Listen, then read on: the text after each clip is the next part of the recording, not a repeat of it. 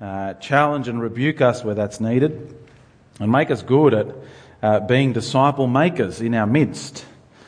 And we ask this, Father, for your glory. In Jesus' name. Amen. April 1986. I don't know where you were, if you can remember quite that precisely. I don't remember it, but I can tell you what happened. There was a man and a woman, a husband and wife, who made what many would regard as a truly remarkable decision. They chose to get rid of most of their possessions. They sold what they could. They gave away what they couldn't. And they found a couple of places to do some long-term storage for a few personal keepsakes. They said goodbye to their friends, to their family, with no expectation of seeing them or being able to communicate with them for a very long period of time.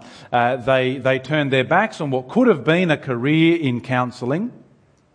They packed what belongings they had left to them into a couple of suitcases, and they got on a plane with their 5-year-old and 2-year-old boys to go to a country that the husband had been to once and the wife had never been to, where they spoke a language that neither of them knew, and where they really only had an expectation, well, it would take them a year or more before they would be able to communicate in any way effectively with the people where they were going. All to make disciples of Jesus. Now, as I kind of get to the stage of life that they must have been at when they made that decision, it strikes me as all the more remarkable, as astonishing what they did. I mean, I look at my house and the stuff that it is full of, and just trying to picture getting rid of 95% of that is just, I think about my friends and family. I mean, we're talking an age here, April 1986. There was no internet back then. There were no personal computers, really, at that stage. There's no email and voice chat, let alone video chat and all this kind of stuff. I don't know if you remember what it was like back then. Phone calls, international phone calls, used to cost, $10 a minute or whatever it was that you had to speak for. We went to Melbourne recently, right? There was an hour-and-a-half flight with my two. I mean, Eleanor and Oliver are kind of the age that those two boys were. An hour-and-a-half long flight was enough compared to the 18-hour long flight they had to take to get the family there. All to go and make disciples of Jesus. Now, on the one hand, we look at people like that and we say, man, they are amazing people. They are outstanding. They are remarkable. They are something special and unique. But you know what? They're not. They're my parents. I mean, they're just normal, plain, everyday, slightly broken people, right? I mean, that's just... Now, I can't really badmouth them too much because Mum does sometimes listen to the sermons. So, hi, Mum. Happy birthday, Dad. I guess I could have called you, but anyway, you'll listen to this soon enough. They are just bog standard normal people. I mean, they're farmers' kids from central west New South Wales, right? Dad's slightly paranoid and Mum battled depression for ages, and they're just normal people. They came to the big city to go to university, and somewhere along the line, they were captured with exactly what we have been talking about. Their hearts were gripped by this command that Jesus gave them: go and make disciples of all the nations. The same command that Jesus gives us: go and make disciples of all the nations. Now, last week and this week, as we keep talking about disciple making, we're talking about where disciples are made. If you were here last week, you would have heard Joe speak as we talked about the nations and going to the ends of the earth to spread the gospel of the Lord Jesus Christ. Now, of course, it's made slightly easier for most of us in that God has very kindly brought the nations to us. If you want to go and preach the gospel to the nations, most of us just need to go and knock on the door of our neighbour, and we can do it. And yet it is also right for us to send those who will go out to the ends of the earth. In fact, we are the beneficiaries of that command because we are the nations. Christianity is not a Western white religion. Christianity is an ancient Near Eastern religion, and we really are the ends of the earth from where it started. We are the nations. Now, if last week, in a sense, was looking outward to be disciple makers, this week is more looking inward. In the midst of our families, in the midst of our extended family, which is the church gathering. Now, of course, the how doesn't change. We don't have one way of making disciples outside the church and a different way of making disciples inside the church. It's still the same. Do you remember how we make disciples?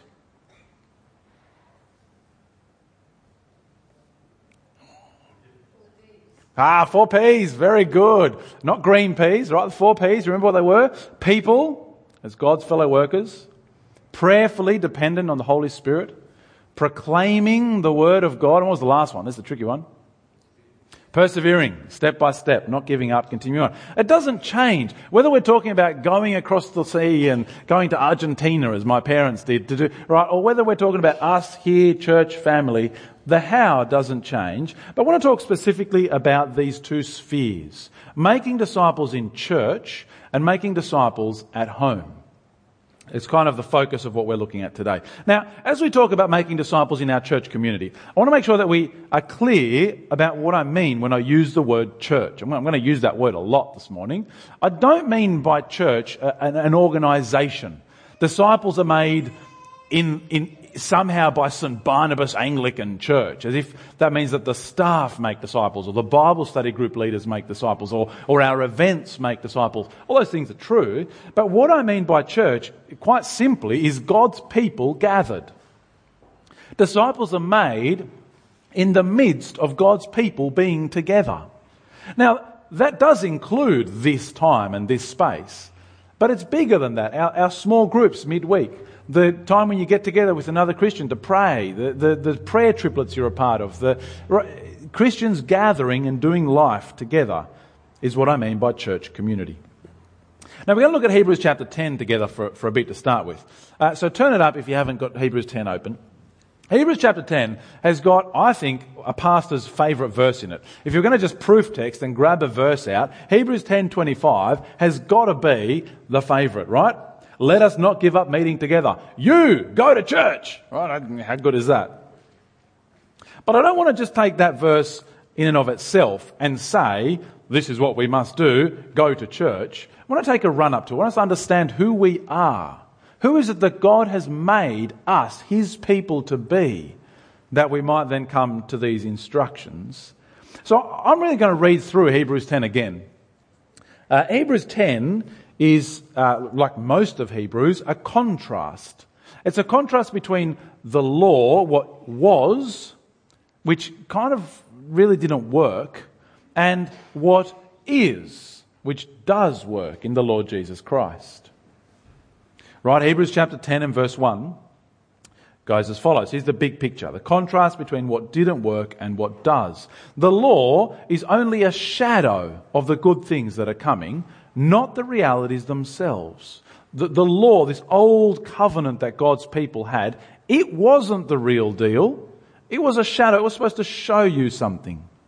And so for this reason, it can never, by the same sacrifices repeated endlessly year after year, make perfect those who draw near to worship.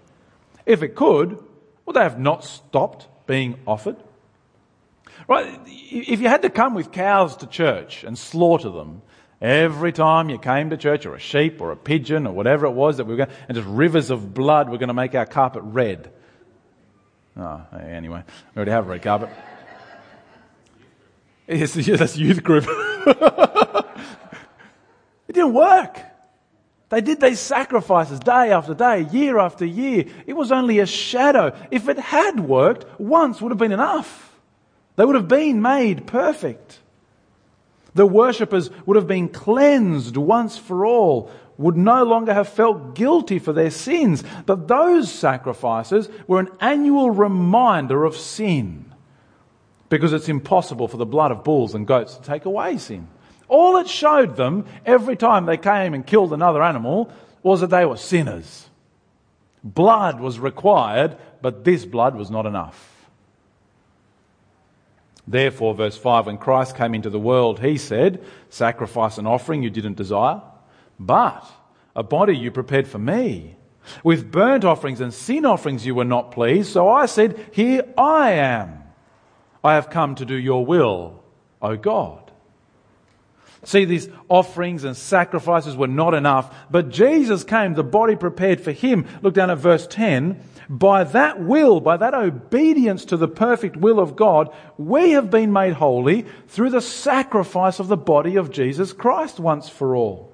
Who are we, God's people? We are those who no longer bring bulls and goats and rams to remind us of our sin. We are those who have Jesus himself, perfectly obedient to God, sacrificed that his blood might make us perfect, holy, able to enter into the presence of God himself.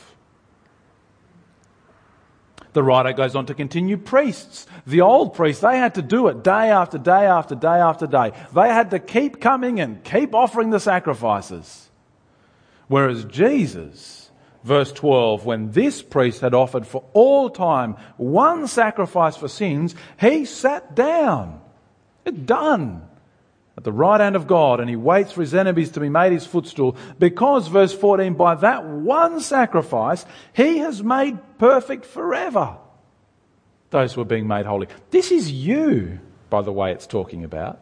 Don't miss that. Made perfect forever. Holy. Able to come before the Lord God Almighty without being consumed by fire. And so the covenant that we have is to have the law in our hearts and on our minds. Verse 17, such that our sins and lawless acts, God says, I will remember no more. Where these have been forgiven, there is no longer any sacrifice for sin. Therefore, verse 19, what is about to tell us, the instructions here is about to give us, comes from knowing who we are. From knowing what Jesus has perfectly done for us. He has died for your sin. His blood was sufficient where that of animal sacrifices was not.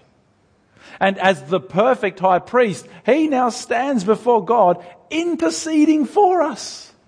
There's one of mine, God. Father, can you listen to him? Call him son too. Call her your daughter also. This is one of yours. And so with that in mind, he then gives us these instructions in verse 19. He says, therefore, brothers, since we have confidence, right, since we are able to enter into the very presence of God himself by the blood of Jesus, by a new and living way opened for us through the curtain that is his body, and since we have a great high priest, what are we to do? Verse 22, draw near to God. Come closer to him with a sincere heart, in full assurance of faith, having our hearts sprinkled to cleanse us, having our bodies washed. What are we to do? Draw near to God. Verse 23, let us hold unswervingly to the hope we profess. Verse 24, let us consider how we may spur one another on towards love and good deeds. Verse 25, let us not give up meeting together. Who are we? People who have been saved by the blood of God. What are we to do? Come close to God and encourage each other in that. It's not something that we do alone. Christianity is not a religion of you in your mind with God and nobody else. What God does is gather people together to encourage one another, to spur one another on.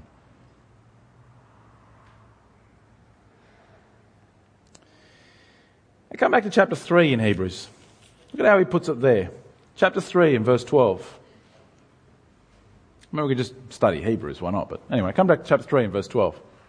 He says, see to it, brothers, that none of you has a sinful, unbelieving heart that turns away from the living God, but encourage one another daily, as long as it is called today, that none of you may be hardened by sin's deceitfulness. Interesting way of putting it, isn't it? Encourage one another daily. Every day. I wonder whether we need to bring back, morning and evening prayer?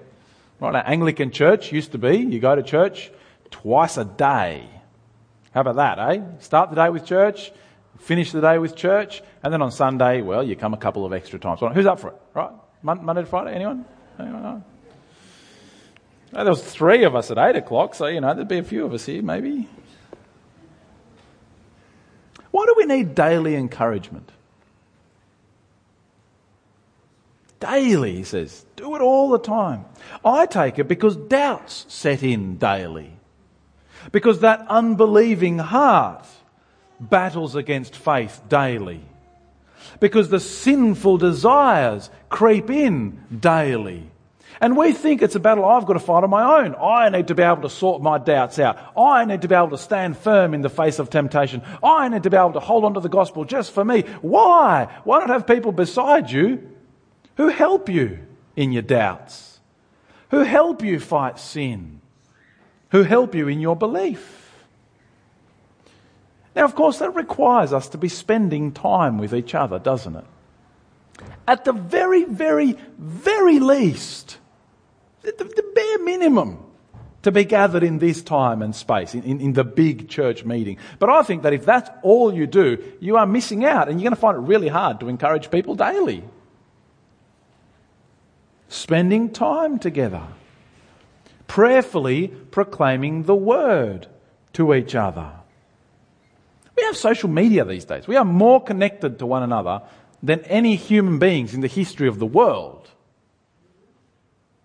Do you use that to encourage your brothers and sisters in their walk with Christ? And I don't just mean resharing an article you found interesting. Oh, lols, check this guy out, right? No, personal communication.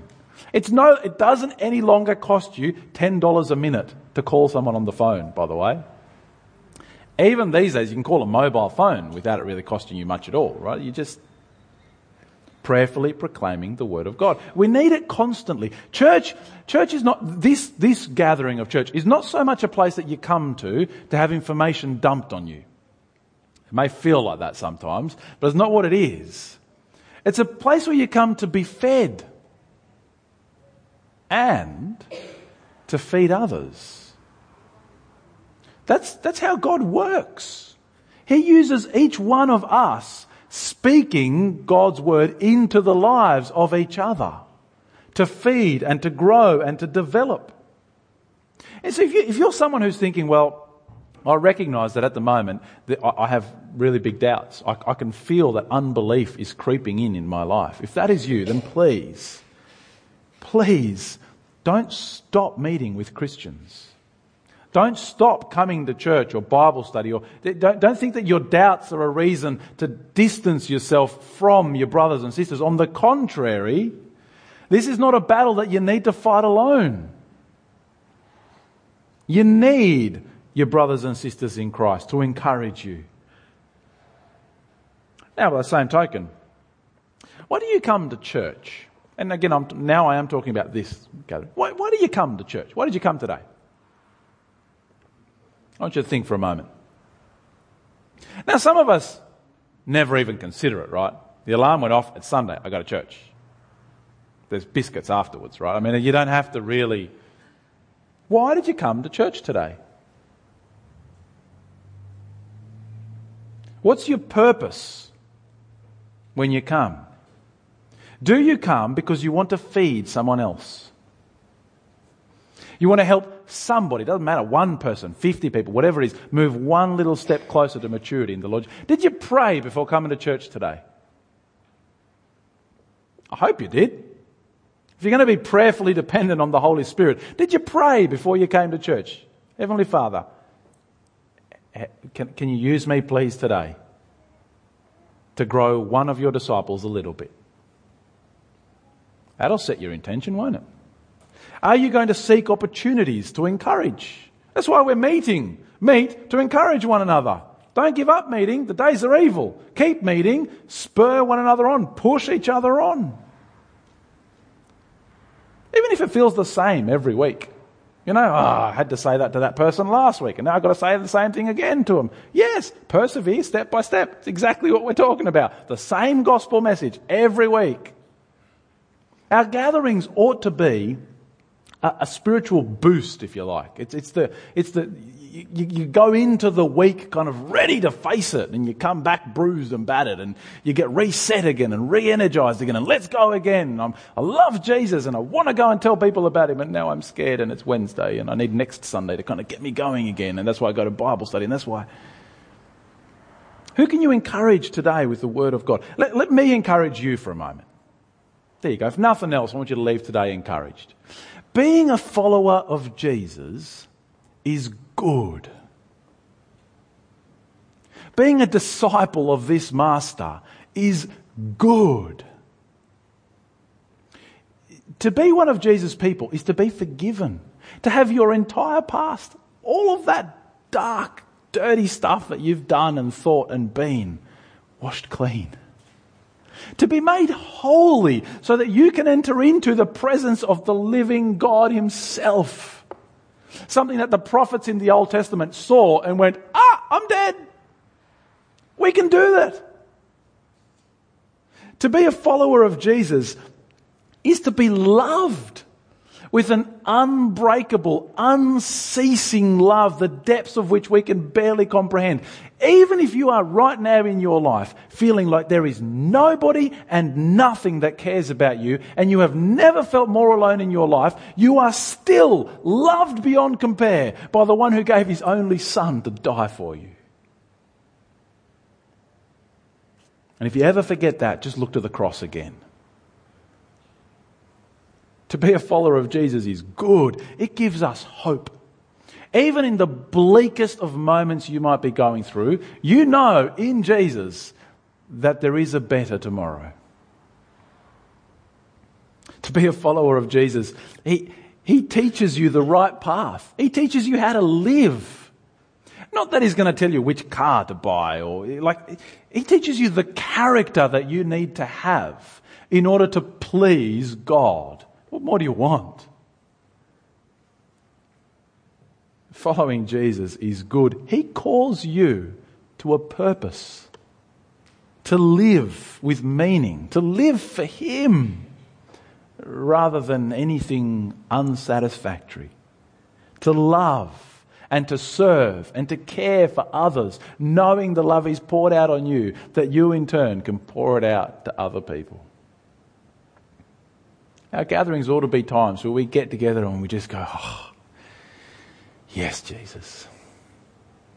As we speak those words to each other. Not just the job of the preacher to give you that encouragement. Please speak those words to one another. Strengthened anew. Do you come? Do you gather with that intent today? I'm going to encourage somebody in the Lord Jesus Christ. I'm going to prayerfully proclaim the word into their lives.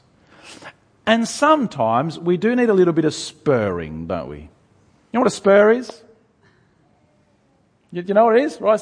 It's the little star-shaped round thing that cowboys used to have on the back of their boots.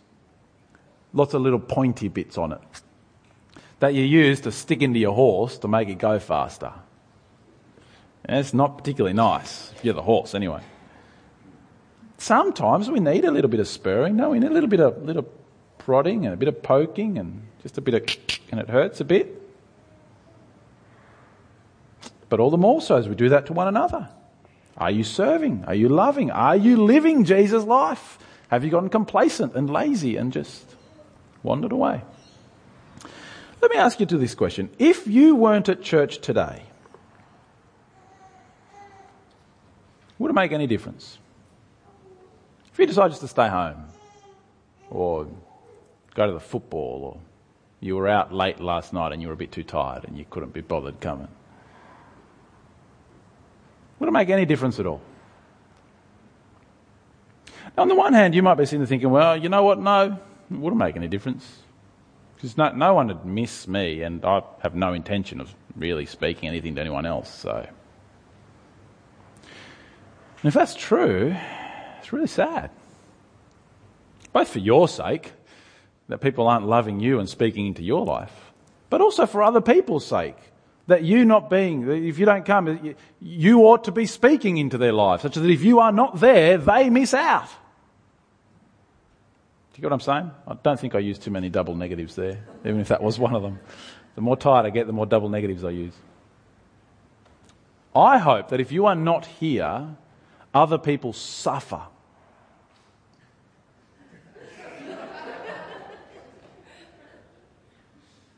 But you get what I'm saying? Because if you're not here, they miss out. They are the ones who pay. I mean, you will too, but man, I wish he was here. I really needed that word of encouragement today. I was so looking forward to seeing her, because every time I see her, she's like, how can I pray? That thing we talked about 3 weeks ago, I've been thinking about, she's been praying for you. How's it gone? To be that sort of person is to be somebody who makes disciples within the body of Christ. So disciples are made in the church gathering, in this extended church family. But really, I think that's the secondary place where disciples are made internally. The primary place is in the home. Church, in one sense, is just, this is the extended family gathering, and at home, day to day, we have the local family gathering, and you do disciple making in both of them. Now, I'm conscious, as we go to talk about this, that I'm going to be talking about homes that are really geared towards family life. But I'm conscious there are very many of us who live alone. Whether you're a single person, whether you live in a share house maybe with a few other people, and it's not, family life doesn't really describe your situation. And of course, the Bible has much to say to you as well, and this isn't just for people who aren't there. But if that's your situation, then I want to hold up for you for a moment the example of Paul. You're going to have a read through Acts if you want to, and just read his life. There was a man who, at least at the time of writing what he wrote in the Bible, as far as we're aware, was single. And he used his singleness for God's purposes. Purposefully, explicitly, intentionally, which is completely countercultural to us. In our culture, singleness is about me.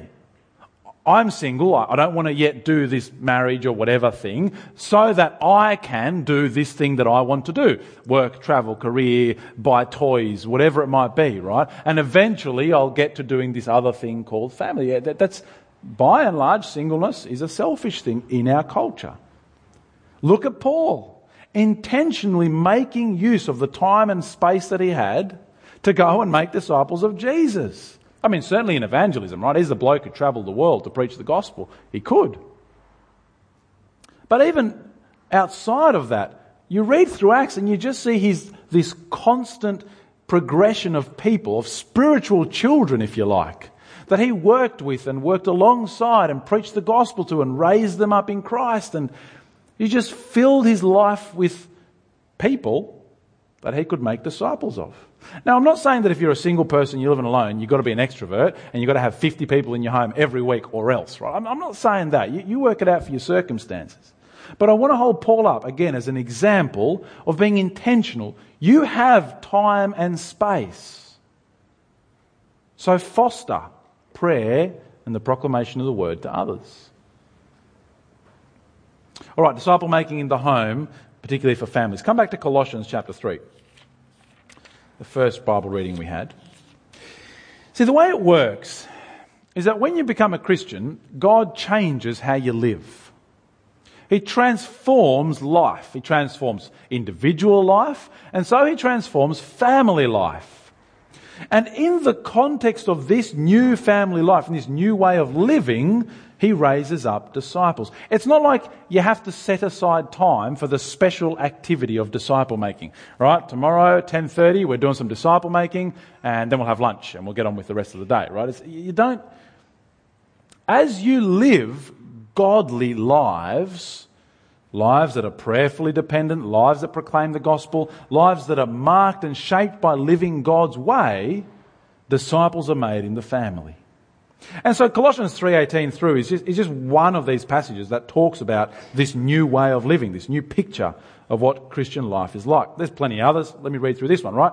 Colossians 3:18. Wives, he says, submit to your husbands as is fitting in the Lord. Husbands, love your wives. Don't be harsh with them. Children, obey your parents in everything, for this pleases the Lord. Fathers, do not embitter your children, or they will become discouraged. Slaves, obey your earthly masters. Masters, provide your slaves with what is right and fair. Living Jesus' way upends family life. Well, it doesn't actually upend it. Sin upended it. Jesus puts it right again. To live his way will bring about disciple making. Now, what I really want you to do is to focus on the one that applies to you. It's too easy to think about the ones that apply to other people. Right? Oh, gee, I wish my children obeyed their parents in everything. Oh, come on, kids, right? It's too easy to do that, isn't it? And it's also really easy to write them off because of the exceptions. Oh, what do you mean I have to do this? I mean, what about if... And we come up with this long exception. Then we go, well, therefore I don't have to do it either. No, just sit under the Word of God for a bit. I want to pick on one of them. Eeny, meeny, miny. Let's pick on husbands. Husbands, love your wives, he says. Blokes, most of us who are married to some pretty phenomenal women. They are truly fantastic. I hope you feel blessed to be married to the... Let's be honest, most of us were punching above our weight when we got married, right? It's a brilliant thing. Our wives are hard workers. They are diligent in caring and in providing, not just in the kids, but so often for us as well. How often are our wives seemingly have greater spiritual maturity than we do, and they lead us on. It's a brilliant thing. It's fantastic. It's a blessing from God. It's so easy to just sit back and enjoy the fruits of their labour. Oh, this is so good. She does so much work. It's brilliant. So when he says, husbands, love your wives, he doesn't mean just kick back and relax because she's doing it all. Yeah! No. No, not at all. In fact, what it means is, husbands, be concerned for their good. Be driven by their well-being. How's your wife going, men? How is their emotional well-being? Their physical well-being? Their spiritual well-being? Let me ask you this. How's your wife going emotionally? Does she feel listened to? Does she feel cared for? Does she feel protected? Does she feel helped? Does she feel touched? My wife often gets to a point where she just says, I just need a hug, because the kids have just been touching me all day, just demanding it, and I just want a relaxing moment of,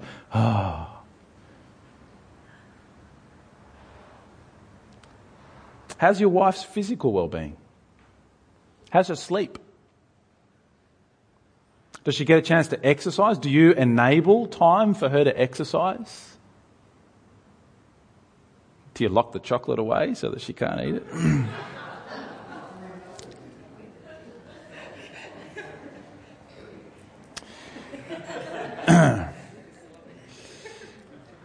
How's her spiritual well-being? What is your wife reading in her quiet times at the moment? Does she have one? Now, if you don't know the answer to any of these questions, I guess you've got homework, don't you? Be blessed. And yet, how often are we blessed by these women that God has put into our lives, and we enjoy it, and then, isn't it fascinating, the second half of the verse, don't be harsh with them. Yes, I love all that you do now. Do more. Horrible. Horrible. Instead of being gentle and caring and loving them, doing good to them. Just one tiny little example to flesh out. You can flesh the rest out if they're you. Of what it looks like when God's family live God's way, surrounded by prayer and the proclamation of the Word, that is going to raise and create and make disciples in our midst. Do you think of your home as the single most important space in which God is making disciples? Or have you outsourced it to the church? Church makes disciples, not me. No. Do you think of your home as the primary place where God makes disciples? Parents, what's your focus for your children? We want them to flourish. We want them to do good. right? We want them to excel, whether the bar is high or low. It's like, yes, I want my child to be winning races and playing 6 instruments. They need to speak 3 languages and get the academic award every single year or else, right? Some of us have high expectations. For other parents, it's like, I just want my child to go to school dressed today. I mean, like my child is flourishing if that happens, right? And yet we laugh, but how often do our actions reflect our priorities? No, we're busy, we've got to do all these extracurricular things, we've got to allow... Do you ever stop and think, my home is a place to pursue their spiritual flourishing, where they are growing to become little disciples of Jesus, where they are learning to make disciples of Jesus? We can't separate... Too often, we separate church and home, right? Church is where disciples are made, not home. The church events, the church meetings, the church staff, the church small groups, whatever it is. That's not how it ought to be. I think it's worth reflecting on. I don't have a go and do for you today, unless you're a husband in one of those categories before. You do have a go and do. But for the rest of us, I want you to go and think today, to reflect. Is my home a disciple-making place? How am I going to make home life about growing me and growing others as disciples of Jesus? Encouraging daily, spurring on to love and good deeds, living out this new life that Jesus has given us. I want to wrap up by coming back to where we started. I didn't forget that story about my parents, because it kind of leaves a question hanging. If Jesus has commanded us to go and make disciples, should we be like them? Should we get rid of our possessions, pack our bags and travel to the ends of the world to tell people about Jesus?